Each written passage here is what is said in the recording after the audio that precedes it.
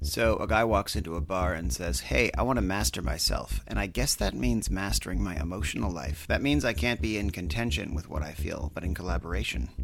The bartender looks at him and says, well, what does he say?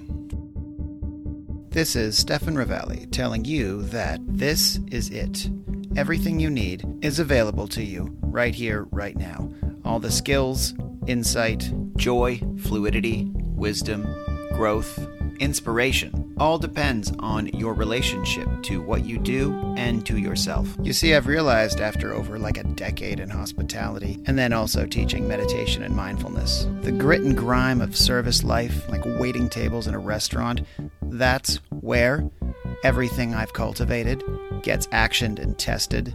That's where you can learn everything you need to know about mastering yourself.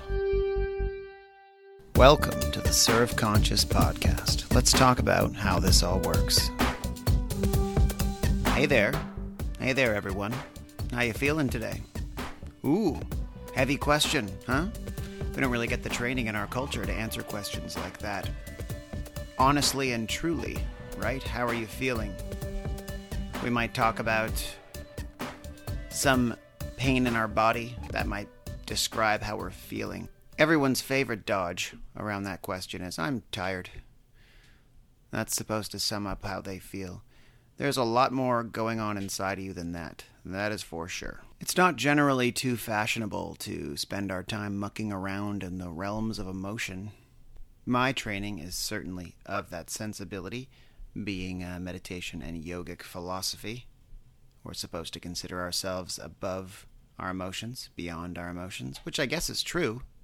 But to maintain that idea as a way of ejecting yourself from responsibility for living with your emotions, facing them, understanding them, that I think is potentially a major problem, and suggests that you don't have the power over them that you claim to if you need to keep retreating to this idea that they don't define you. Rather than saying, wow, these are really powerful forces within me. That can be a very useful source of information. The only problem is our relationship to the undesirable ones. And actually, in our emotional vocabulary, there are a lot more undesirable ones than desirable ones. And we probably spend more of our time juggling at least one or some combination of undesirable emotions than fully being in a state of desirable ones.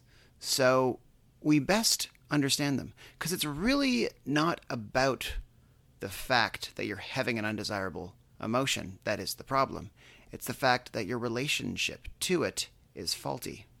So the quality of your day depends on not what cocktail of emotions you're experiencing from moment to moment, but your relationship to those emotions, and how much you're collaborating with them, working with the highest form of each such that they are valuable to you. So, are you active in the process of feeling, or are you just getting passively knocked around by everything and reacting to how you're feeling and just wishing you were feeling better somehow? The key to feeling better is to feel bad in an empowered way. That's why Carla McLaren's work interests me, her dynamic emotional integration system, which has relevance to anyone, especially those that don't think that they're particularly emotional or particularly emotionally sensitive, so you're not able to perhaps understand or interface with the emotions of others, you're not too empathic, perhaps, or compassionate. You will be surprised. You'll be surprised because we're all hardwired for this. You just need to tap back into your innate emotional powers. So firstly, if you don't think you're emotional, then ask yourself how often you got angry in the last few days. And if you think that you're the less emotional member of your partnership, I think that I probably get angry more often than my wife gets emotional in that way that many would think to be girly, like crying or whatnot. So, turns out I'm really emotional. It's just probably more one particular note of emotions. But this actually isn't true once you look more deeply in yourself. There's a whole array of emotions happening in every moment. And if you think that you are totally in your head and unable to read the emotions of others, you just need to, firstly, understand your own emotions, look within, and begin to navigate that properly, and open your eyes and pay attention to what's happening in the moment. A whole play of emotions, crashing into each other like waves on the shore. So I work in hospitality, which Carla McLaren refers to as emotion work, meaning it is a kind of work or labor where you are trading in emotions, which basically means that how you make someone else feel is really the name of the game.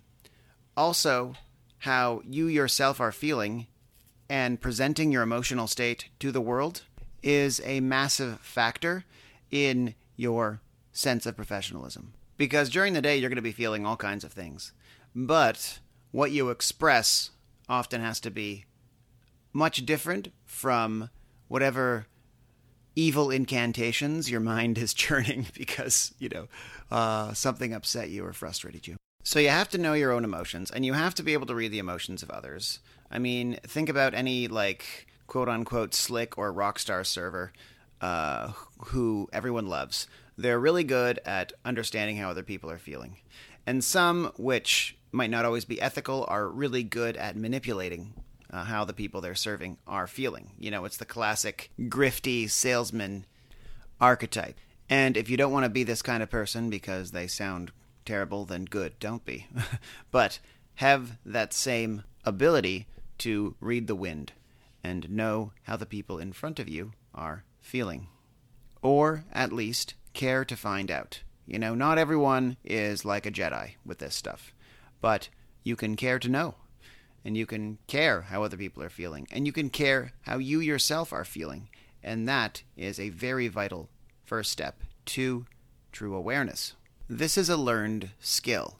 It is an art of paying attention, and that's it. Think about tasting wine. In the beginning, it all just tastes like wine, right? What happens? You start paying attention to the different flavors and watching them interact with each other and your sensory system as you taste more and more. And then eventually you get a sense of things. You become aware of subtlety. And you might have gone into it thinking, oh, I'm not a super taster, therefore I'm limited. But super tasters don't necessarily know how to navigate flavor. They just taste. They just get hit with sensory information and sometimes bowled over, like emotionally sensitive people, as we discussed in the last episode. It's just kind of like if you're hearing music and it's just really, really loud, that doesn't mean that you understand the music. Hearing it really loudly doesn't give you a read on structure and composition. That is your own attentiveness and practice in listening. And eventually you start appreciating things you didn't originally appreciate. Just like the more people taste wine, the more they appreciate ones that are more challenging, rather than just candy-tasting fruit bombs, right? Same with emotions.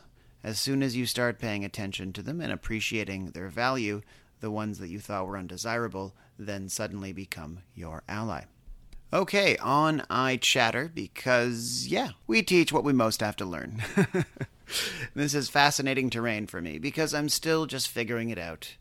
And hopefully so are you, and so is anyone, because it's a lifelong journey, understanding and working with our emotions. Okay, my guest today is Sherry Olander. She is a DEI consultant and trains all of the new teachers coming out of that system. She will speak about all of this with far more expertise than I will. She consults people online and in person from her office in Charlottesville, Virginia, and helps people cultivate this kind of relationship that I've been talking about, a masterful relationship to your particular emotional landscape, and helps dial you into what is called empathic mindfulness, your innate ability to tune into and mindfully meet the emotional landscape of the moment. She specializes particularly in grief, daily rituals, and elemental balance. We talk about all of that in our discussion to follow.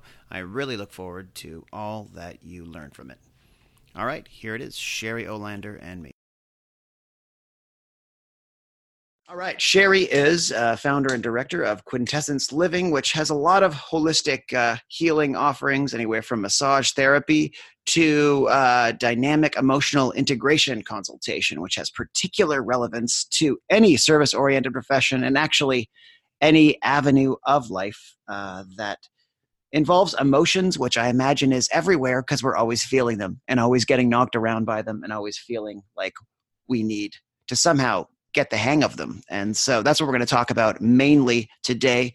But first, Sherry, tell me about your work and how you arrived at doing what you do and all the things you offer now in your mission. Sure, thank you. So in terms of dynamic emotional integration, I originally came to this work. I suppose the first thing was I was driving home. I had a long commute. I think it was actually when I was bartending at the time, which is relevant to a lot of your audience. And I had a long commute, so I was driving late at night often, and I heard I guess it was a replay at that hour, but I heard an interview, and I think it was on Fresh Air. This was years ago now, with Carla McLaren. And she was I was intrigued because she was telling a story about how she had this intuitive sense of what animals needed when she was younger. And as I listened to the conversation, she was talking about emotions and empathy and how she has developed this way of working with emotions and empathy that is very different and has been really helpful for her and for many other people. And the book that they referenced at the time was Language of Emotions, which came out, I think, 2010.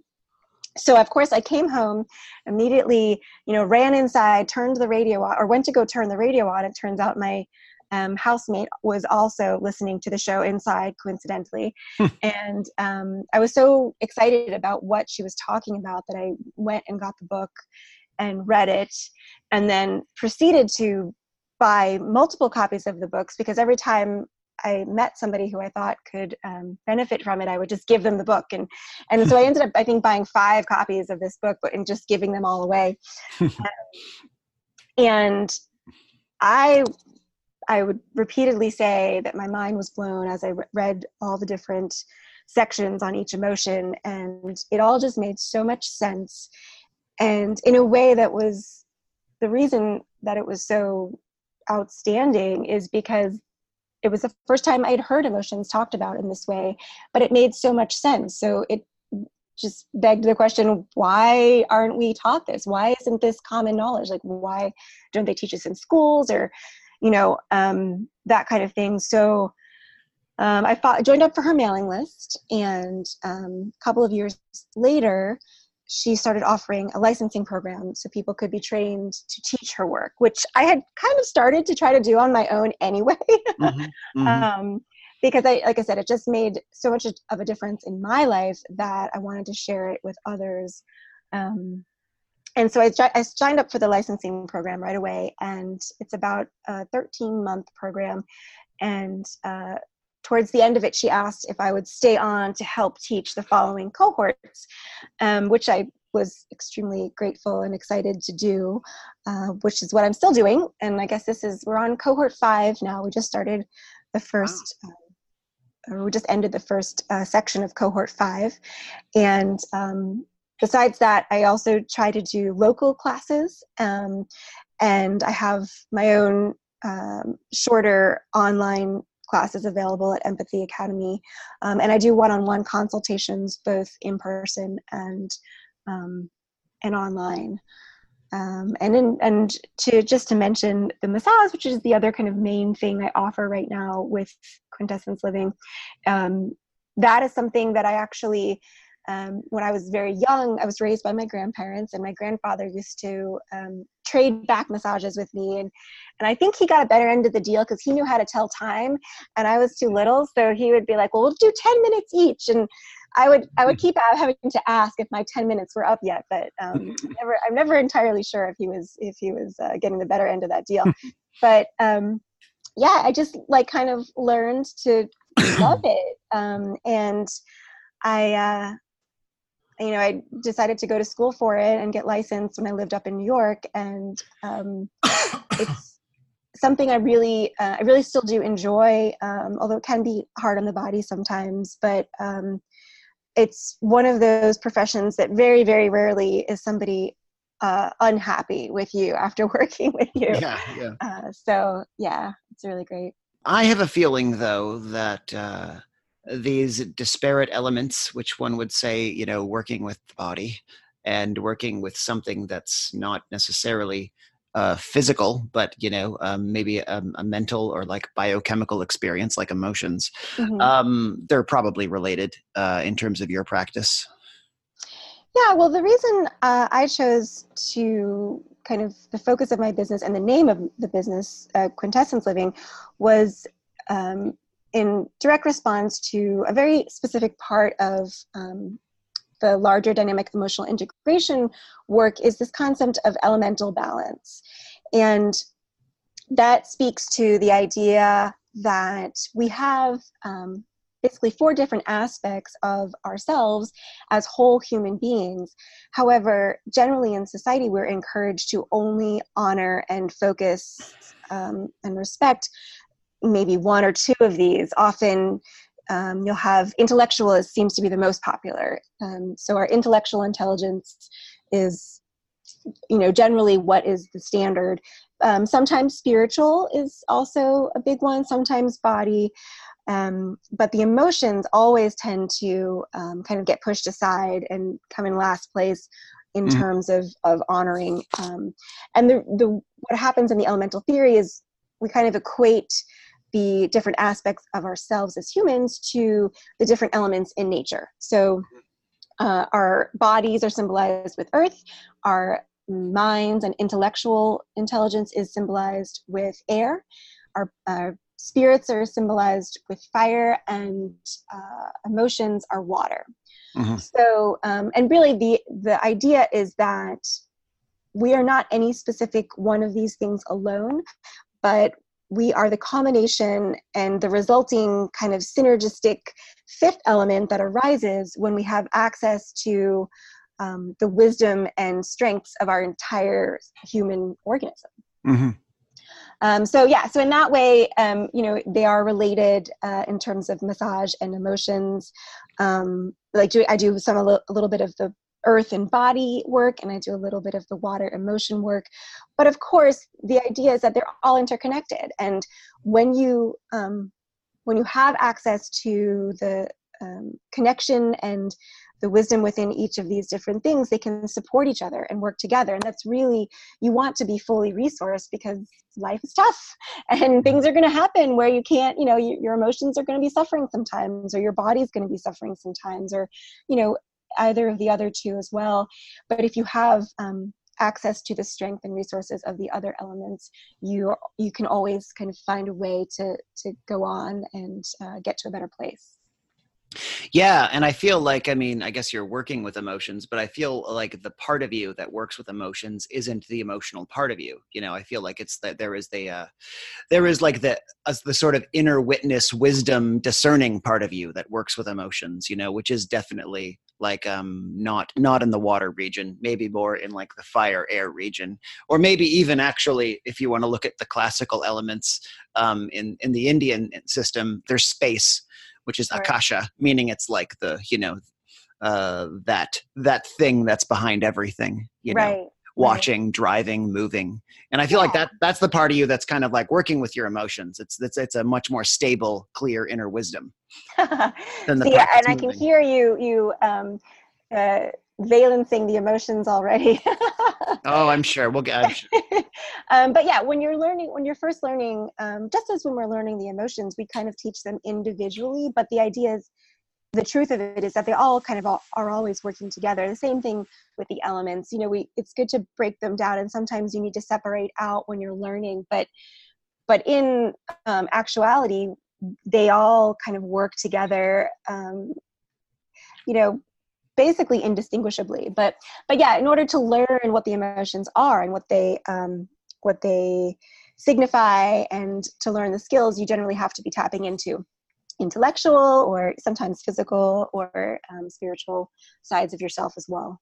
Yeah. So actually, I'm really curious about this because, my training and just kind of my tendencies are towards, it's like a Vedantic perspective, very yogic background in terms of my kind of Eastern wisdom tradition schooling. Sure. And a lot of that is like, focusing on that which is beyond the sort of, all the things that this body does, which had major limitations and problems for me, like that I realized in that as like a very, as a worldview and an ethical system, which I ended up breaking away from. But like, I still am very, very informed by the idea of like, well, you're not just your thoughts and feelings. You're Right. way beyond that. And so, but which is why I really like talking to people that really work on the level of thoughts and feelings, and how I may sound when I say, well, we're not just that, we're this. But when I say clean, clear, stable inner wisdom, is that a valencing perspective? Well, yeah, I guess that to me implied that the emotions are not such, and I would argue that that's not necessarily true. Okay. Really? So a statement saying like you are feeling emotions, but then there's a part of you that isn't simply swept away in those emotions. There's a part of you that is not moving, that is just able to sort of direct and sort out what's happening through a lens that isn't just the emotion, I guess you can say. Yeah, no, I guess I would agree with that. You know, there is this kind of observation of oneself that there's lots of kind of different theories around where that is and what that comes from. But just that the emotions, I just wanted to clarify that the emotions are not necessarily these things that are a source of overwhelm at all times, or something that needs to be controlled. Right. I guess like the male perspective, or like maybe the male spiritual practitioner Sure. may have trouble not coming off like that. Or maybe once these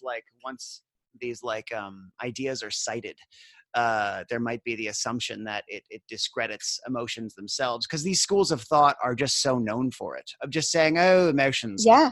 Petty human dramas, Right. Yeah, like that's definitely not what I've found to be an effective way of living, and definitely not an integrated way of living, when enlightenment and yoga and all of that stuff is about self-integration and not simply like getting rid of the stuff that we don't like or isn't. Yeah.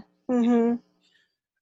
So I have a lot I want to talk about like valencing tendencies and modern spirituality and all of its priorities, and how they end up really discrediting emotions when they're such a powerful source of information and self-knowledge, and basically like what to do in the present moment, Absolutely. Yeah. Firstly, actually, I wanted to ask, are you identified as an empath? Like, has that been your experience? Yeah, I would say so. It's a funny question coming from, on this side of learning Carla's work, because we learned that really everyone has that ability to a certain extent, and it's just whether or not it's refined or suppressed, But even before I knew Carla's work, I would say that the kind of more common understanding of what an empath is, I felt like I was good at judging other people's emotions, and very sensitive to picking up on them, that kind of thing. So yeah, I think I would, I don't often use it, but I would identify as an empath for sure. And actually, can you help identify the word empath, how it's culturally understood, how it's incomplete, and then maybe your own journey as sort of an emotional being through discovering this work?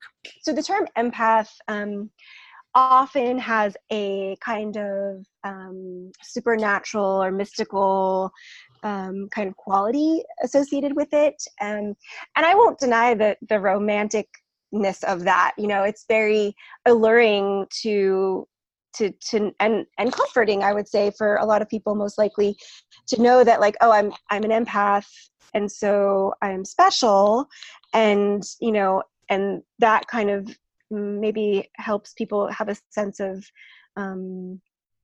confidence or importance in the world, where really every human being is an empath. We're wired to be empathic. We're wired to be able to pick up on each other's emotions, and to a certain degree, more or less, depending on all sorts of things. A big piece, which is how we're raised in our environment, and how our caregivers, our early caregivers, teach us through interacting. That's one of the concerns with a lot of screen time, is that they were worried that babies weren't going to develop empathy because they're not having as much face-to-face engagement. Mm-hmm. I think they found kind of different, depends on the type of app and whatnot. But yeah, sometimes a parent, especially if a parent is young and overwhelmed, and maybe single parent, single mom, they maybe just aren't able to give their babies face-to-face time as much, and that baby might not develop as many skills in empathy as they could have. And you can later on in life, you can increase those skills. You can decide that you want to be better at empathy. Reading literature is one proven way to do that. So it's not a foregone conclusion wherever one lies on the empathic spectrum. What does it mean to just be like a skilled participant in the emotional world? We have a course that we offer called Emotional Genius. And I like to address that question up front. Like, what does it mean to be an emotional genius? Because, for a lot of people, there's a misconception that when I master the emotions, which is kind of a weird way to say it, but when I, become an emotional genius, I will be free of emotions. And that's not actually what we're trying to do, or is even possible to do. What it means, though, is that when your emotions arise, whichever intensity they arise at, you will have the skills and the resources and the wisdom to be able to navigate through that and respond and make better decisions because of the information that the emotions are bringing to you. So yeah, that's about as concise of a way I can put it. So for me, for example, one of the emotions that when I first read Carla's book and started doing this work on my own, the emotion that was probably made the biggest difference for me was learning about anger, which is an emotion that signals there's a boundary impairment. And so there's practices that we teach, like a lot of them are visualization based, but we also try to incorporate ways of doing them more kinesthetically, or through as many different methods as possible, because not everyone resonates with the visualization. But for me, the visualizations worked, and so visualizing a kind of a lighted boundary around myself, whenever I felt a surge of anger, which would happen often, I would focus the energy into that kind of visualization, feeling like I was in a protected kind of space that was my own space. And immediately it felt better. It felt more comfortable. And then from there, there's questions that we have associated with each emotion that helps kind of then decide and channel the energy and wisdom of the emotion into what then to do next, if anything. And so there's actually been a recent change in the anger questions, but right now, the most updated version is, what do I value, and what must be protected and restored? So when I would feel that surge of anger, I could ask myself, what do I value? And that helps me kind of assess the situation, realize why my anger arose, what boundaries are being crossed, and then I could make decisions about if I wanted to do something and what that would be from a more informed place than just kind of reacting by, lashing out, or, like running away from the situation, or whatever the response might have been. So that's one example. Yeah, and so I'd love to elaborate on this very process, because what Carla's work proposes is, properly, masterfully kind of experiencing, processing, and working with an emotion rather than just rejecting it as not a preferential one. She gets very clinical in saying what an emotion really is: action requiring stimulus. And in our experiential kind of perspective, that means an emotion's giving us information about the situation, Mm-hmm. not something that needs to like bowl us over, but something that actually can position us properly to then, live and act in that experience as we need to. So yeah, what does that look like to properly experience an emotion versus not properly experiencing and carrying it um, out? Yeah. right. So it's going to look different for everyone, of course. That's a big, part of the integrity of this work, is that we may, as empathy is such an important piece of it, to honor each person's individual experience. And that's something that's really special to me in this work too, is because I think so much of our misunderstandings with each other, and even in the world in a larger sense, comes from this kind of assumption that everyone is like me, or there's only one right way to be, or there's the us and them, right? There's lots of that going around. So I just want to, kind of disclaim that it's going to look a little bit different for everybody. Mm-hmm. But basically, um, most people start out with a stimulus happens, right? Whether that be a common example we use is that we see something in the grass, right? Maybe it's a snake. And that's the stimulus. And so then we feel this something happen within us, an emotion happens, and we feel whatever the kind of inner workings of that are. Maybe, we catch our breath, or our heart starts beating, or our eyes get wide, or we focus directly, whatever it may be. And then we react. This is like kind of a general thing. So we might jump or scream or run away. And so that's kind of a lot of times how people work with emotions. There's a stimulus, there's an emotion, they feel it, and they react, or they act, they do something. Mm-hmm. What we want to introduce is this kind of cognitive pause piece where you turn towards the emotion and engage with it. We call it channeling because it's a third option of the expression versus repression, right? Those are the kind of the two main options most people know of when working with emotions. But we offer this third one, which is channeling, in the sense that you're taking everything the emotion's bringing to you, and you're engaging with it, learning from it, and then deciding what then to do. So in this situation now, might not have been the best situation, because a lot of times with panic, there isn't time to engage. That's one of the only emotions that you pretty much just fight, flee, or freeze. Yeah. But if it's far enough away and you realize you get spooked, maybe that's a snake. So then you can sense that you're feeling fear, and then turn towards it. And fear is the emotion that helps us focus. It helps us have access to our intuition and to notice changes in the surroundings. It's a really important emotion for survival, and for safety. And so we might be able, and this a lot of times this happens so fast that it's not, when we're explaining it, we draw it out. But when it happens in real time, it can happen in a matter of seconds or shorter. But we might, we might stay still. We might focus in on the area, maybe look around the area, see if we notice any movement, and then maybe we'll take a step closer and realize, oh, it's just a garden hose or whatever. And at that point, we've honored the emotion, and then we've figured out that there's no reason to be concerned for our safety, and we go about our day. I think that's a really, easy example. It's a simple example.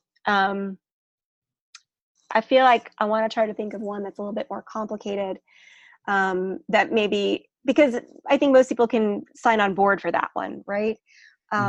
But let's see if we can think of one that's a little bit more challenging.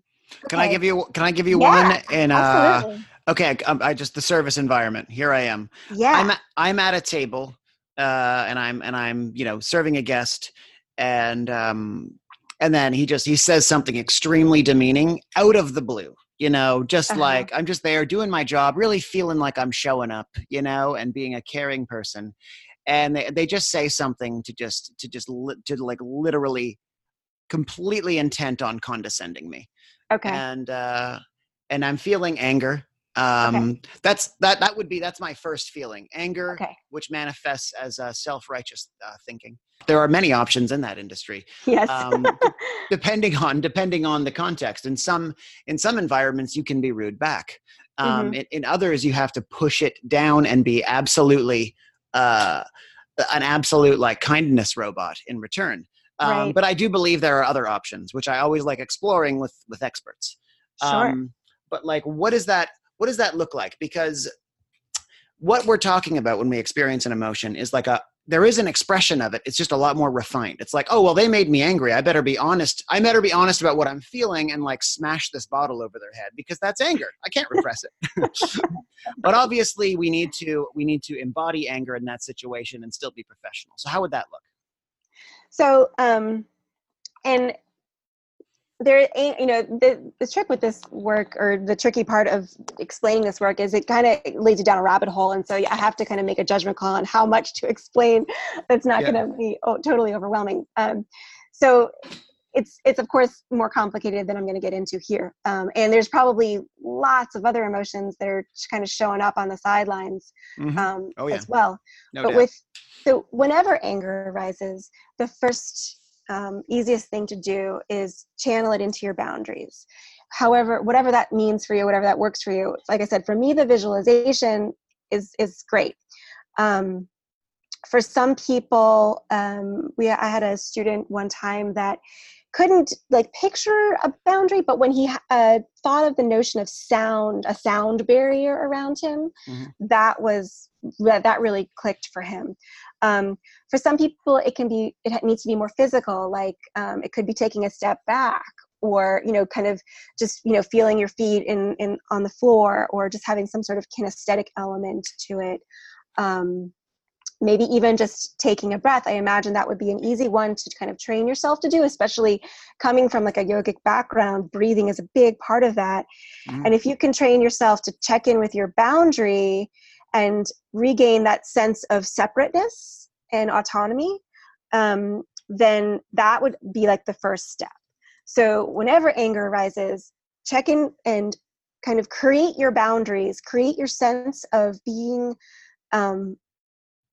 your own self in the world and being entitled to your own space. And that often is enough to kind of to calm yourself down. Mm-hmm. I'm trying, and then you can ask the questions like, what do I value? Well, in this situation, you value being respected, of course, probably, which is why the anger arose in the first place. You value, and I'm just kind of speaking for you, but just in general, feel free to interrupt or offer things if I'm totally off base. You value being acknowledged for the work that you're doing, but you also value your job and not having to get a manager involved with your table. Yeah. Right. I guess that would be worded as you value, a smooth work day or whatever. Mm-hmm. Interesting. Cool. Yeah. So you kind of have all of these things, and it's understanding what has caused the anger can be helpful. But then there needs to be that piece of, okay, yes, if we were two people out on the street or two friends and this person just said this to me, that is not going to go over well, and I probably would say something to them, right? Mm-hmm. But you're in a different environment. You're in a work environment, and the rules are different. And so that's incorporating other emotions here to help you make this decision, because maybe what you want to do is just tell the person that was kind of out of line, or I'm not, there's different ways to approach conversations wise, things that make you angry that other people do, but that might be, I don't want to go down that rabbit hole right now. Mm-hmm. And you can do it without bite, right? I guess is the idea. Like you can do it without contributing to the anger pool that they're just going to draw from and raise their level of what's the word, douchiness. I got to find a better word, but like that's our industry word for it, you know. But Right, yeah, right. Like you can escalate the confrontation, which yeah, often happens, or not. And generally, escalating it sometimes feels good. Like sometimes, there is a surge of energy with it, right? power, But anger is power, right? Yeah, exactly, yeah. But the misconception about anger is that it is about fighting and it's about controlling, when really anger in its purest kind of most true state is about honoring. That's why we changed the question to what do I value, because that yeah, takes the fight out of it. It's really about remembering what's important to you and remembering your own autonomy in the world. What I do often, like, putting myself in that situation, I'm like, okay, that was really out of line. Am I going to take it personally? Like, is it about me? Probably. I would first just channel that surge of anger into my boundary. And then that helps create this space that makes me realize this person's got something going on over there and I've got my stuff going on over here. yeah, There's no reason why his words have to influence my behavior. yeah, Um, because I am a separate person with my own sense of boundaries. And there is that, there does need to be that sense of separateness, which that, for me was the hardest, was something I didn't have. And that's why anger was so helpful for me when I first started learning this work. And I think a lot of people have difficulties with boundaries because we're not, as children, we're of course there's certain boundaries that we're not allowed to have as children for safety purposes and all that. But even as we grow, there's a lot of, and I will say, I think especially for women, it's about, share your toys and don't do this thing. I mean, it's kind of clearly a big issue right now, but, and I would say all children, not just women, but, if you don't want to hug or kiss your uncle, like you're told to do it anyway, right? We're right. constantly denied the ability to set boundaries for ourselves from an early age. So it makes sense that the only way people know how to set boundaries is with the concept of fighting, right? Right. But there are other ways to do it, and you just have to learn them. I'm not saying it's easy to kind of separate that out. It takes some time. It's one of the trickier pieces, being able to kind of separate the fight instinct out from true anger. But it can be done, and even just setting that, checking in internally, using that energy surge you feel to remind yourself of your boundary, your personal boundary, that alone can make a huge difference. And one other thing that, they've done, a lot of the research has shown that even just naming it, so that can be something too, just naming the emotion, kind of having this internal dialogue of, wow, that was out of line. I am so angry right now, or whatever, I'm livid, or, the more different kinds of words you can have for the different types of and intensities of emotions, automatically the better skills you have at working with them. It's kind of like a freebie. It's like, just think of a bunch of words, or like we have the emotional vocabulary list that we offer for free on Mm-hmm. the site. And also, it comes with all of our kind of, like the emotion cards and whatnot, and we give it in all the classes. But just having a way to name that emotion in a way that resonates for you, that gives you an automatic advantage in working with it. Yeah. And one thing I'm wondering too, I think a lot of the time when people are experiencing in the service environment is fear too, Yeah. and they don't realize it. And I know fear has value, even though everyone on the planet in any self-development or spiritual world will say it's not. It's the opposite of Right. love. And that took the biggest leap for me listening to Carla McLaren, because I still, when she was talking about anger and its value, and I was like, absolutely love that, sure. Yep. But then I was like, fear? What? No, that's just you giving into the fact that you're weak and vulnerable and threatened, and your life is threatened when you're really not. That's just you deluding yourself, and that's the narrative, right? Sure. But I first will say though, there is a certain um, grip fear has on someone in a situation like that that causes them the problems. For example, you're feeling anger because you're afraid. Like when someone says something demeaning to you, you literally are having your sense of self attacked. You know, your sense of continuity, your sense of integrity. Like, I am a good, valuable person. This person just said I'm not. Well, therefore I now must fight for myself because myself is threatened. And I guess fear is what sets the alarm that there is a threat, right? So like having fear not define one's response is good. But so how does one also feel and use fear when it is everywhere, you know, and causes a lot of problems? Yeah. So how are you with driving? Do you feel like you're a calm driver in general? Not when there's like lots of traffic and you have somewhere to be, but just in general. Are you very jumpy on the road? Like, you get like, how do you react when you're driving? Sometimes I don't like driving as so much anymore. Yeah, but it really depends. I'm not reliable whether or not I enjoy driving. Yeah. Okay.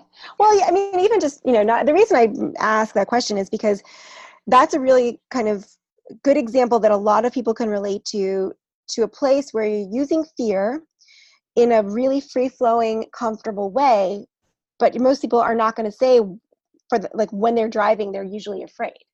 Right. If you're just driving to a normal commute, like generally you're aware, but you wouldn't identify it as fear, right?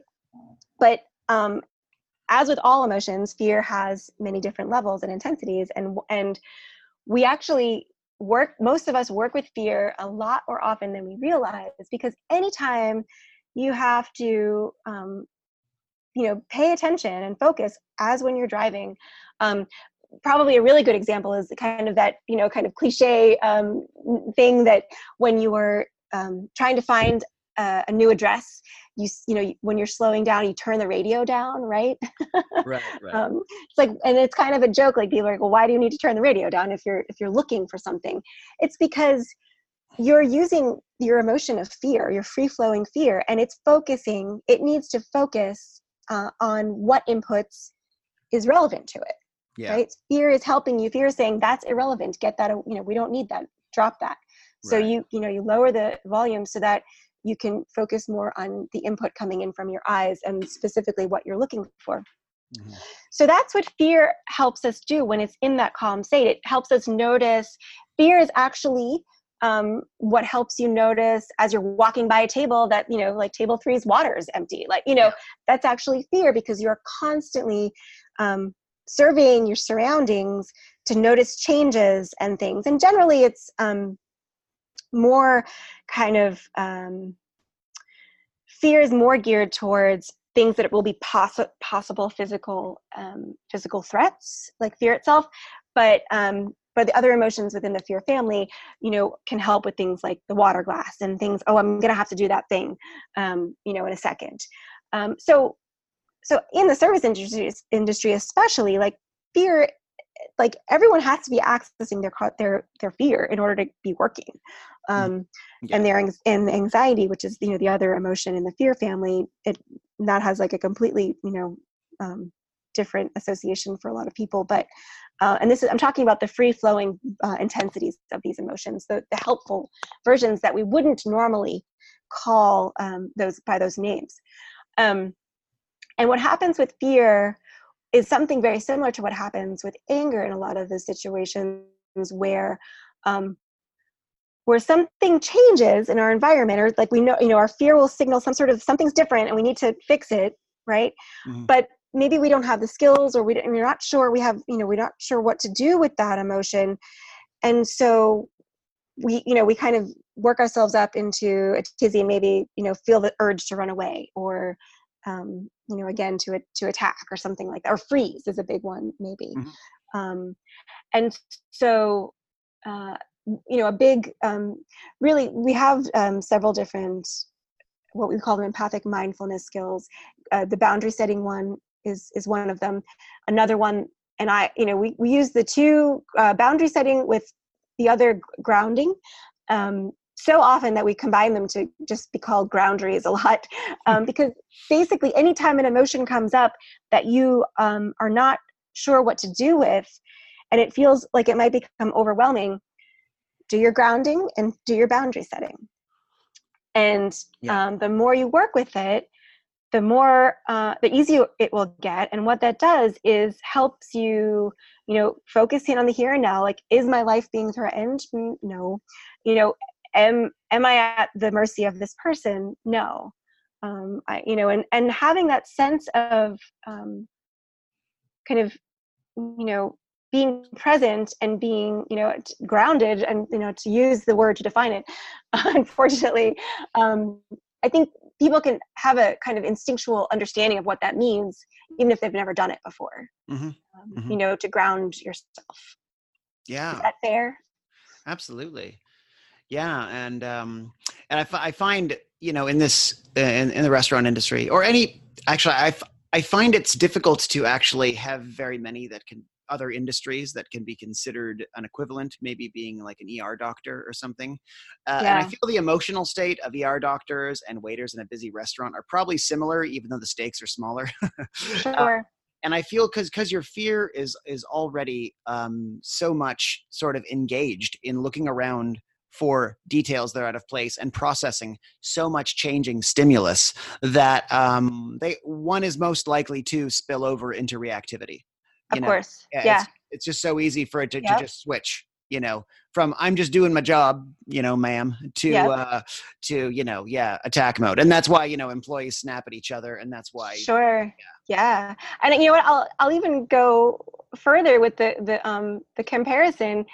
I would say not, clearly the stakes are higher and it's a whole different thing, but emotionally, emergency room doctors don't have to worry about being friendly or putting on, they can just do their job. Like, seriously, there's no expectations of them emotionally.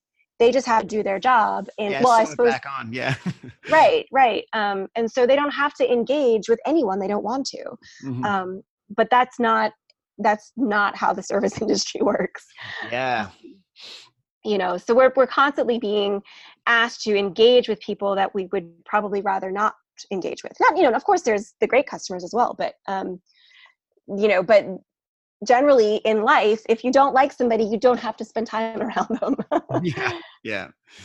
In terms of feeling like emotions that we label in our culture as bad, another really interesting one too for me was like, shame. It's a valuable emotion, and every worldview pretty much rejects it or considers it like an instrument of punishment to shame someone, right? Yeah. And it can get bad, of course, that feeling of shame, but it's actually, turns out to be indispensable. It's kind of like an empathic, like a social empathic electric fence, like, bzz, you crossed a boundary, it's a simple little pulse that makes. It's a great way to describe it. Yeah. And we just kind of say, oops, like I won't cross that boundary again. But like it really gets bad when it becomes fuel, like our own fuel for a belief system to degrade ourselves or to degrade another. And so I'm wondering about emotions. Is it the emotion itself and too much of it that can be a problem, or is it one's own inner narration of the mind, around that emotion?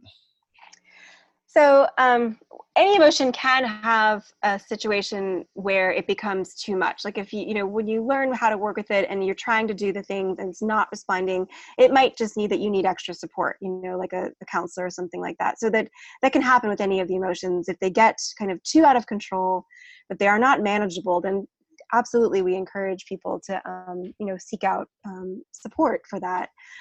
Because sometimes you just need a little bit of help to kind of get things to a place where then you can work with it. It gets a little bit under control. But whether or not, so it's not the emotion itself that is usually the problem. And I think the way you said that is pretty close to the truth of it. But we talk about it in terms of contracts. Like shame helps us live up to our own contracts to be good people in the world, to whatever that means to us. Right. Unfortunately, yeah. so like, unfortunately, what that means for a lot of people is what it meant to their parents or the people that they spent a lot of time with in their younger days, or, you know, in their influential period of their life. And so sometimes we can get contracts written for ourselves that are not authentic to who we are and what we want to be. And sometimes, like in an abusive situation, especially in childhood, we form contracts that are really important in the time that we, when we're young and in a dangerous situation, and but become counterproductive as adults once we, you know, kind of get out of that.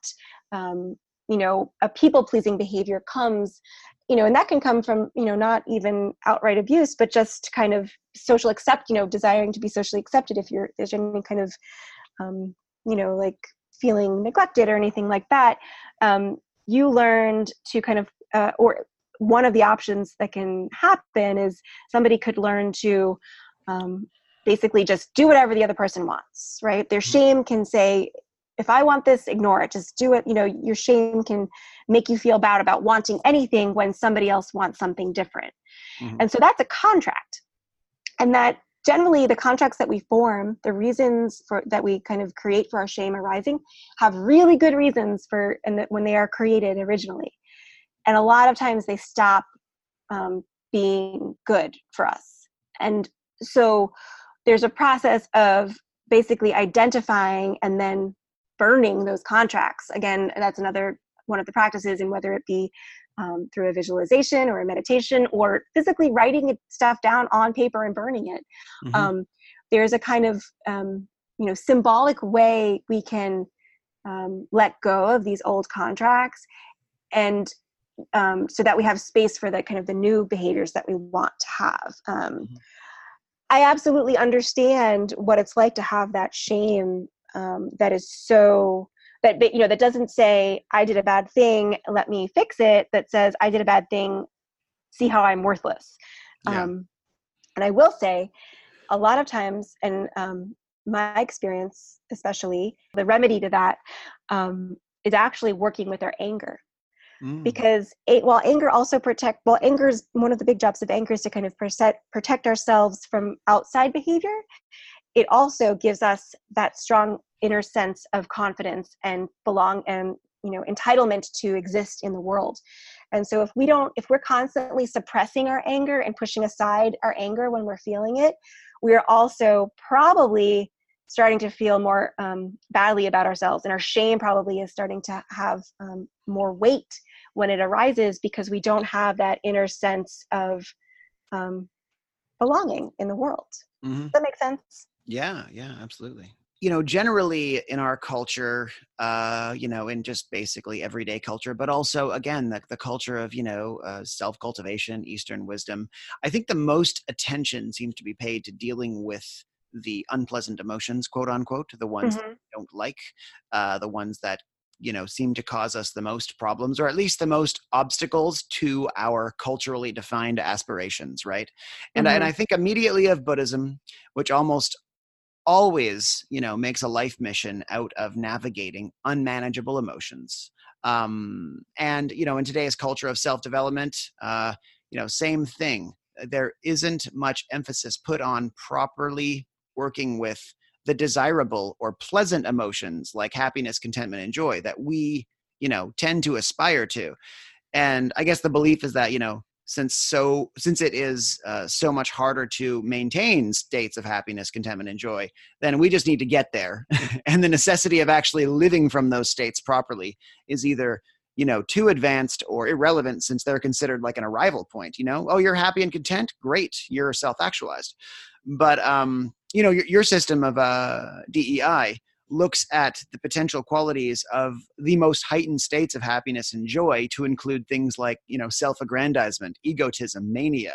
So I'm really interested in your thoughts on how these desirable emotions can get out of control just as much as the undesirable ones, and how one has to also apply that same level of, you know, mastery, that same channeling to embody these states properly. Mm-hmm. Yeah, great question. DEI is very different in that it doesn't place any one of the emotions or any group of emotions above any of the others. we have these 4 keys to emotional genius that we talk about, and one of them is not valencing, not saying that one emotion is positive and one emotion is negative, rather just to remember that they all are informing us of our world. And so it, whether or not they're the results of our actions in response to these emotions are positive or negative depends on a lot of different things. But the emotions themselves are just things that really should come and go as we go through our lives. So with the emotions in happiness, which are joy, contentment, and happiness itself, a big part of the problem is that because I won't deny that they're great emotions. I love them. I love feeling them. And most people are very comfortable with them, whereas they may not be comfortable with a lot of other emotions. But the problem becomes when we want them to stay, right? It's because emotions are not designed to stay. And that's really hard. That's a really hard one for a lot of people because it is, our culture, so much of the, religions and so many different philosophies, they tell us that's where we should stay. And so if we don't, we are failing, which of course is not helpful. And we keep trying to get them to stay. Emotions are not designed to do that though. So part of it is the terminology, like what I think there is a place where one can get that feels generally comfortable for the most part. But in that place, what I think is actually happening is all of the emotions are free to kind of flow in their natural states and come and support us when and something happens in our environment that requires that emotion. And then when we address the situation or the situation changes, the emotion can flow on. So joy arises, when we are kind of feeling a sense of community or accomplishment in a greater sense. It connects us. Joy connects us with others in the world in a way that most other emotions do not, except for grief. Grief also connects us in a very similar way with others. But if we try to live in that state, it doesn't even make sense when you think about it.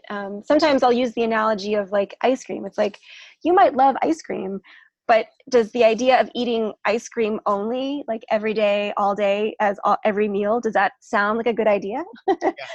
I mean, it might be fun even for like a week, but at some point, I think for most people, if not everybody, it's going to start making you sick, right? It's going to start not feeling good. You're going to want some actual food. And are you going to be joyful at a funeral? You'll look psychotic, Right, exactly, right. There's places where joy is inappropriate. In joy's purpose of connecting us, it lowers our boundaries, which is great in a moment that's appropriate for that. But if we're, walking down a dark alley when there's a criminal on the loose, like, we don't want to be feeling joy. We want to be feeling fear. We want to be feeling anger. We want to have the emotions that help us focus and help us be present and grounded so that if we need to, we can move to a place of safety. It just, to me, like that, maybe that's really is one of a better example. Like, you don't, want to be living from a place of joy when you're in a bad environment. Because that's not the emotion that's going to help you get out of it safely. And so, the same with happiness and contentment, they each kind of have their appropriate places. And there's nothing wrong with them. It's just that we place so much focus on only being comfortable with them and striving for them. And, even it's written into, our federal documents to, pursue happiness. It's like,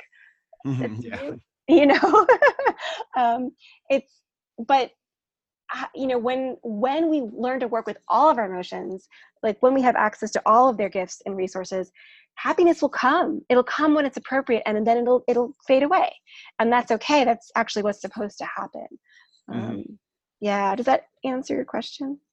Definitely, yeah. And I'm curious too, because when I see the possible side effects of those emotions being things like egotism and self-aggrandizement, I mean, I see that as like, oh, well, that sounds like a complex internal struggle, like the mind constructing ideas of itself, and all kinds of things that require tremendous work on yourself to sort of overcome. But how is this like an ineffectively channeled emotion? Like, how is this like just simply a product of like experiencing happiness in a way that's immature? Um, you mean those kind of results? Is that Yeah, yeah. okay? Um, it probably the easiest way to explain how that could happen is by checking in with which gifts are you not having access to. By only focusing on happiness, you're only having the gifts of happiness. That Mhm. means, for in terms of the specific things you were pointing out, you don't have the gifts of shame, right? You don't have the gifts of understanding other people's needs and boundaries, right? That is one way. If you're feeling shame, um, that allows you to kind of keep yourself in check. Without shame, it's harder to do that. And if you only want to feel happiness, if you basically every time you start to feel a little bit ashamed about something, you push it away and turn towards happiness, then you might be able to see how that kind of creates this. You kind of start to create a narrative of convincing yourself like, oh, well, I'm just not going to, think about that person because they're bringing me down or whatever, Yeah. and so it, it's not going to happen overnight. It's not something that is a direct result of, doing this one time or another. But if it's something that is repeatedly done, and you have less and less access to the other emotions, then sure, it could lead to something like self-aggrandizement. Yeah, so cool. So it's kind of like it's not like you're like experiencing happiness wrong and there's too much of it. It's like you're not allowing the symposium to Right. conference. You're not allowing everyone to have a Yeah. seat at the table. You're not being a fully integrated person, basically.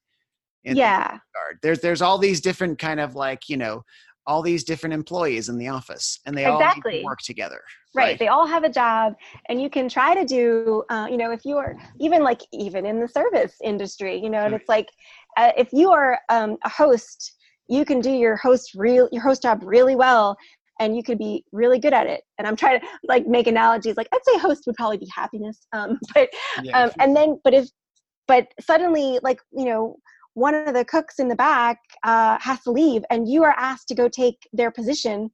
How are the meals going to be? Like Right. suddenly you're asking the host to do the job of the cook, and it's like, well, okay, maybe they can do it in a pinch, and they'll put something out, but is it going to be as good as what the person who is actually meant to do that job is going to put out? Every emotional aspect of yourself needs the like fullest expression of its role, basically, and that's going to prevent the pitfalls of each individual emotion. So Yeah. I'm fullest expression. I just because of the expression word, I'd be a little, maybe rephrase it, but needs to be welcomed fully to the table. There's a Rumi poem that really talks about the guest house. If you've ever read that, that talks about invite them all in. That's basically right. what you want to do with your emotion. Like invite them all in, like sit, like get to know them, like and learn what they have to bring you, and then you will be better off for it. Yeah. And that's ultimately like any like done or really looked at properly or really lived properly. That is also ultimately any like what any spiritual practice is taking you into. We just tend to harvest out the stuff that sounds the nicest, forget all the other wheels that need greasing, basically. Right. Yeah. Yeah. And I think, I think you're right. I think that's what happens. And a lot of people, um, hear that, and then, again, like shame is a big one that's really hard for a lot of people because it can really attack your sense of self-worth. And then it's like, then you just feel bad about, it's kind of like a downward spiral, Yeah. for a lot of people. So with my background and also just with my own story, immature stages of my life, I had originally thought of the most quote unquote socially competent people to be the most gregarious, witty, and entertaining people to be around, but Hmm. I feel that behavior is often just kind of like a buffer to like, true socially mature interaction, and based on the DEI framework, what does it look like? What is socially intelligent behavior truly? Oh gosh, well, I mean, it depends on the situation, right? Like, and the person, I wouldn't say that someone like you described I feel like that's their personality is independent of their emotional maturity or social skills, because everyone's different, right? Some Yeah. people are really liked, if the extrovert introvert thing. Some people love like talking to people and get, really like that makes them happy, that gives them energy. And some people you know really need to kind of be on their own sometimes to feel happy and get energy. Or people who are very empathic, like we mentioned earlier, sometimes when they don't have skills, and this is why kind of empaths get this kind of a lot of times there's this idea that empaths need to be protected or something. But if you are very empathic and you don't have skills or awareness of what's going on and don't know how to work with that in a way that allows you to live your life, you might go out in a crowd and be overwhelmed by lots of emotions. So I would say, so for each of the emotions, there are the gifts, right? And what we can access when we can work with them at their free flowing levels. So I would say to take that list, that would be what an emotionally and socially mature person would be. Like somebody who is confident but kind, somebody who can laugh both at themselves and just have a good time. Somebody who knows when to walk away from a situation, knows when to let go of something, somebody who can go with the flow. All of these things I'm listing are like the gifts of the different emotions. With service oriented work, restaurant work was a metaphor for me for anyone who is doing anything beyond themselves, any sort of service work. You're doing service work in what you offer people.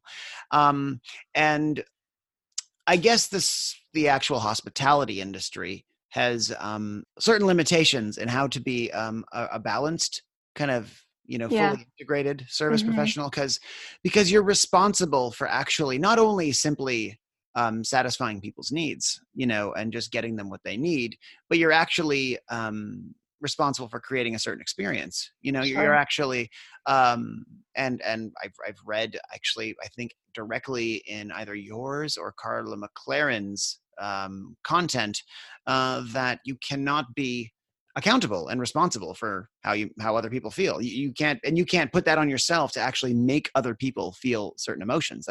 That's their responsibility.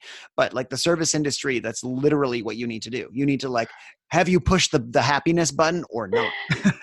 Right. So how could you be like available to and most effective in like serving the needs of others while being true to like, what you're experiencing in the process, and being true to like being an emotionally integrated, intelligent person? We can't create emotion in another person just by willing it. But we can create an environment that would allow certain emotions in preference of others to arise, right? If you have a restaurant where people are like running around and the customers have to dodge out of the way, then that's like, clearly that's a great environment to cause fear in your customers, because they have to be on their toes. That's not the goal of most service professions, obviously, except, I mean, I don't know if you'd call it service, but the entertainment industry, like that they are creating fear. That's what they're trying to do. Yeah. Or the environment for it to rise in others. Service is outcome oriented.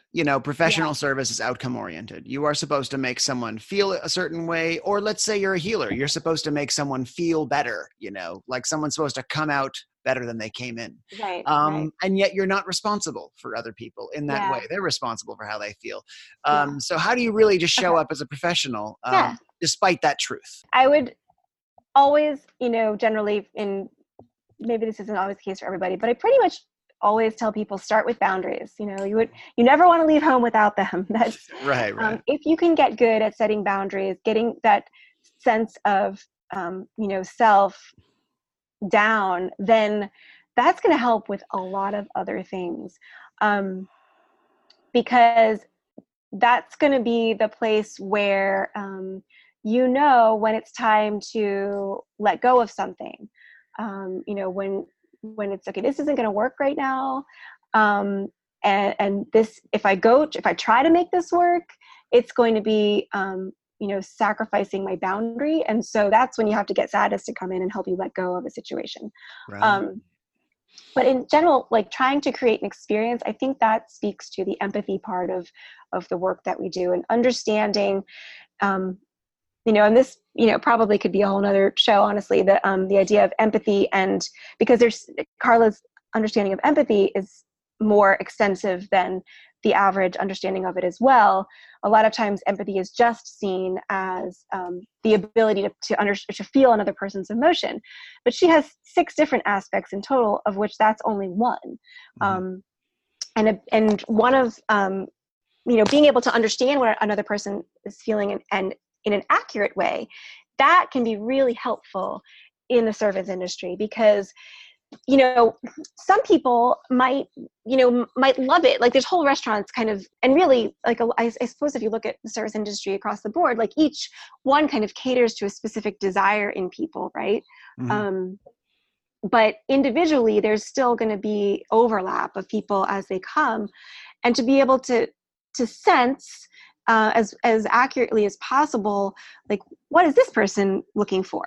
And then be able to kind of create the environment as best as you have control over, that would allow them to experience that, would allow that emotion to arise for them. So sometimes if you see somebody who's, you sense that they're sad maybe, and they just kind of, a lot of people might be encouraged to kind of joke with them.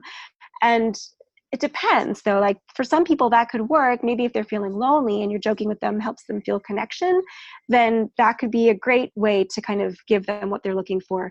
But if they're sad and, they need to just kind of think about what's going on for themselves, maybe they need space, right? And so, being able to provide that, very situation specific, but I do think being able to, to work with these skills, the grounding and the boundaries, as a first step, so that you can navigate your own emotions within a situation. Because if you can't even work with your own emotions, you're going to have a hard time understanding and working with the emotions of people around you. So really, the opposite is true. If you get to a place where you really understand your own emotions and how they work, and understand that there is a kind of a continuity. I wouldn't say they work exactly the same in everybody, but there is this sense of, cool, this emotion arises for this and this emotion arises for that. It's going to look slightly different in how it manifests for each person. But if I see a person sad and I don't know the work that I do, I might just want to cheer them up because sadness is bad and they need to be happy, right? Whereas if I recognize, having learned this work, sadness means something in their psyche is telling them they need to let go. They need to let go of something in their life right now. Right? What is that? I don't know. But understanding that can inform how to relate to them and how to change my behavior, or, so that it can create a better environment for that space. I'm just picturing, I just had a funny visual of seeing that someone's sad and whispering to them, hey, sadness is like a really valuable tool to let go of something, and it's good for internal contemplation and reflection. You're welcome. Right. You're welcome. That's service with a plus right there. You know what? I want someone to try it and tell me how it works. Probably not well, because you're trying to use the intellect to honestly, overcome an emotion. Honestly, though, I think you might be surprised, because a lot of times when people are having emotions that, generally are shamed by society or they're not comfortable with, just to tell them, like, hey, that's okay. Yeah. like just to Yeah. give people the space to acknowledge what they're feeling is huge. I mean, Mhm. that's going to usually make most people feel good, whatever Right. it is that they're feeling. I think it takes a while before at least someone in my industry, in the restaurant industry, becomes mature enough to understand that they are they are dealing with emotions. They're Sure. dealing with something they can't just sprinkle alcohol and food on. Well, they can try. They could try, and that might anesthetize them a bit. Yeah. But like really to understand what the person's feeling and what they're feeling, and to work on that level takes your hospitality game to another level and takes your Yeah. ability to and find your work satisfying to another Yep. level. If you were to give my listeners one sort of technique that would be something indispensable to them, something like don't leave home without it, like you're saying, what would that be? Right. Well, I'm going to try to find a way to fit as many as possible things into one. Oh yeah, or just a few. Give us a few. This is Yeah, long no, format. Yeah. yeah. So, and I'm glad you asked this because this is something because I'm thinking yeah, all of this is probably great, but how useful is this kind of, you know, detached information for somebody who just needs help right here and now. Boundaries, of course, I would say, Carla has a lot of information on her website available. So you can go find a thing about grounding and boundaries and get a sense of how to work with that. She's got YouTube videos that I think walk you through all of the empathic mindfulness practices. So go listen to grounding and boundaries. Something that I do want to draw attention to is, it is hard work when because things like we talked about earlier, you have to, you know, present and only select emotions to people when you have to also feel a lot of other emotions, right? So that generally the service industry is going to be like that. And in terms of restaurants specifically, there's almost, there is the emotions will find a way. I worked at the Olive Garden years ago, and we had this kitchen that had you could walk through. It had doors on either side, so you could go in one door, pick up your food, and go out the other door, on the other side of the restaurant. And it was great because in that space, when you were in the kitchen, you could say anything, pretty much do anything. That was your chance to get it all out, right? And that is a really valuable space actually to have, because one of the practices, again, that we have is called conscious complaining. And it acknowledges there is a need to, your emotions are arising for a very important reason. And a lot of times if we have to suppress them in the moment, or, if that's the choice that we decide is the best in the moment, which often it is when we're working and we need to not express our anger or, whatever at somebody, the emotion is sometimes will get stronger because it says, hey, wait a minute, you didn't address this thing that needs to get addressed. And so sometimes the emotion intensifies. But if we can, either one of two things, both often if possible, have that inner narrative, have that identifying, okay, I'm feeling anger about this. That makes sense because of X, Y, Z. I can't deal with it right now because I'm working, but I will, see if I can address this later on in a different way, or I will acknowledge it. Also being able to just kind of vent or, say I'm really annoyed because this person did that, to somebody who is just going to listen, and that there, a lot of times with complaining, when people are complaining, the listener thinks they have to solve the problem or fix it. But we create this container with conscious complaining that it's just so the person's emotions can kind of be heard. A lot of times, and sometimes that's what is required for them to hear what's actually going on for them. Sometimes, because we're so used to kind of pushing our emotions aside, sometimes we need to just let them out in kind of a big rush to be able to get to maybe some underlying ones that are actually what is the kind of root of what we're feeling in any given moment. But I have found from a lot of times from my work in the different service industries that I've done, there's this kind of people are doing that just instinctually. People just complain about the customers to each other because that's what you have to do. And a lot of times, and there won't be advice. I mean, sometimes there will be, but a lot of times it's just yeah, I know, I hate when, I had a customer like that too, last week, and just being able to have that space and then let it go. um, can be really, really helpful. I would say just kind of bringing a little bit more consciousness to the practice so that you create boundaries around it for the other person too. Like, can I just complain to you about this customer right for a minute? And then I just want you to listen. I don't want you to offer advice. And then just, oh my gosh, they did this thing and I can't, and I'm so frustrated because I have this thing at home that I'm worried about and blah, blah, blah, blah. And then in that speaking, you might realize, oh, it's not actually the customer that's bothering me. It's this thing at home, or something might come up in that space when you're given that space that helps you understand the kind of bigger picture. Yeah. I mean, not to say that there's always a bigger picture. Sometimes it's just what's current. But and then when you're done and you get it all out, just saying thank you for listening and going on your way, and to be able to kind of create that space where that's okay, and it's not, you don't have somebody that is like, well, you just need to think positively, or you just need to, because that's not helpful in a situation when your anger is up for a reason, a very valid reason, or any other emotion, and you're, being told basically just ignore it. That'll help for a little while. That might help look like it's helping for a little while, but then if you keep getting disregarded, you're dishonoring your emotions, you're dishonoring part of yourself, and that is going to build up over time. So I would say the grounding and boundaries for sure, and then just kind of honoring your need for resourcing yourself, whether that be making sure you get enough sleep before work, which is hard to do, I know, but it is important, and creating those spaces where you have the ability to work through your emotions and what you're feeling. Interesting, because I'm kind of, my sort of aspiration is getting to a place where I don't have the desire to complain about people, because my sort of, I guess, sensibility, maybe some of my education states that like complaining suggests you don't see the good in people, and it suggests that you're not in an empowered place, you're just thrashing. And Sure. but you're speaking of it as kind of like part of a process to get to that place where you are once again maybe more empowered, so to speak. And it's fine to say, that can be a stop along the way sometimes if it really has to happen.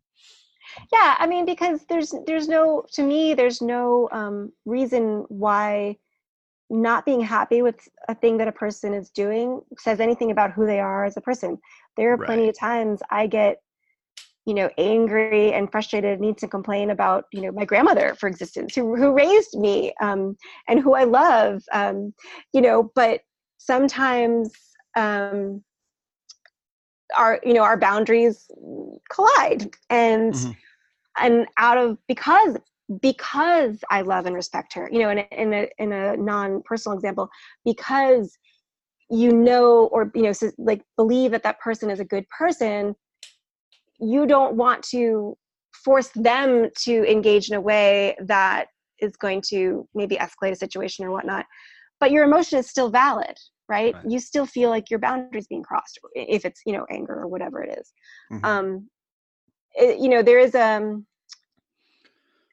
so to be able to kind of separate those two things out, they both can be true, I guess is what I'm saying. I can both absolutely adore somebody and believe they are one of the best human beings, but also feel uncomfortable emotions because of things they said or did. Honestly, I feel like every restaurant should just have like someone on staff like you that can help them with all this maelstrom that they're in all the time. It's hard. Yeah, absolutely. I mean, and that's, I mean, you find ways to work with it, but it would be great. I mean, eventually I hope that we are, in all of the workplaces, for sure.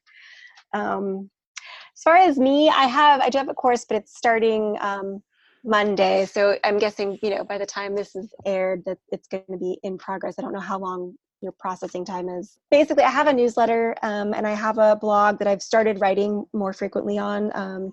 So that's something, if you are interested in this work, I would say you can visit quintessenceliving.com and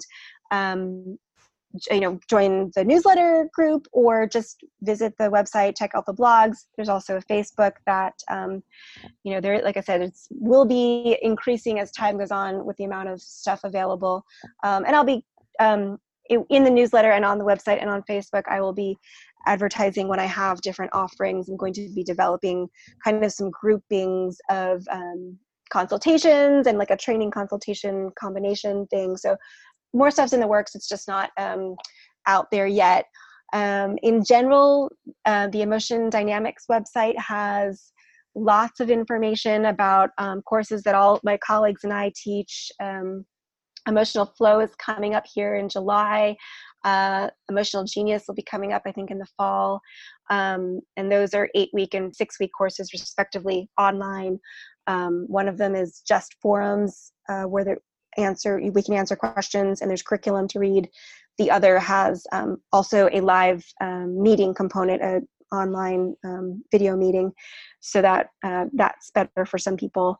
And Carla's website has a wealth of information, both her YouTube channel and her personal website. There's just countless blogs on all of the different emotions and empathic skills. You can take a quiz to see your level of empathy.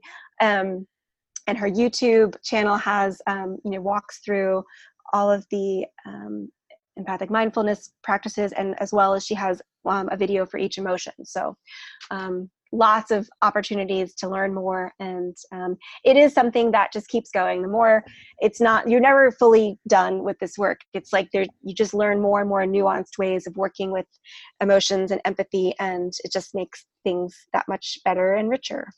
Yeah, definitely. Yeah, and I encourage anyone to take the empathy quiz. You'll also just start asking yourself some really interesting questions just from simply doing the quiz. I scored higher than I thought, actually. That was kind of encouraging.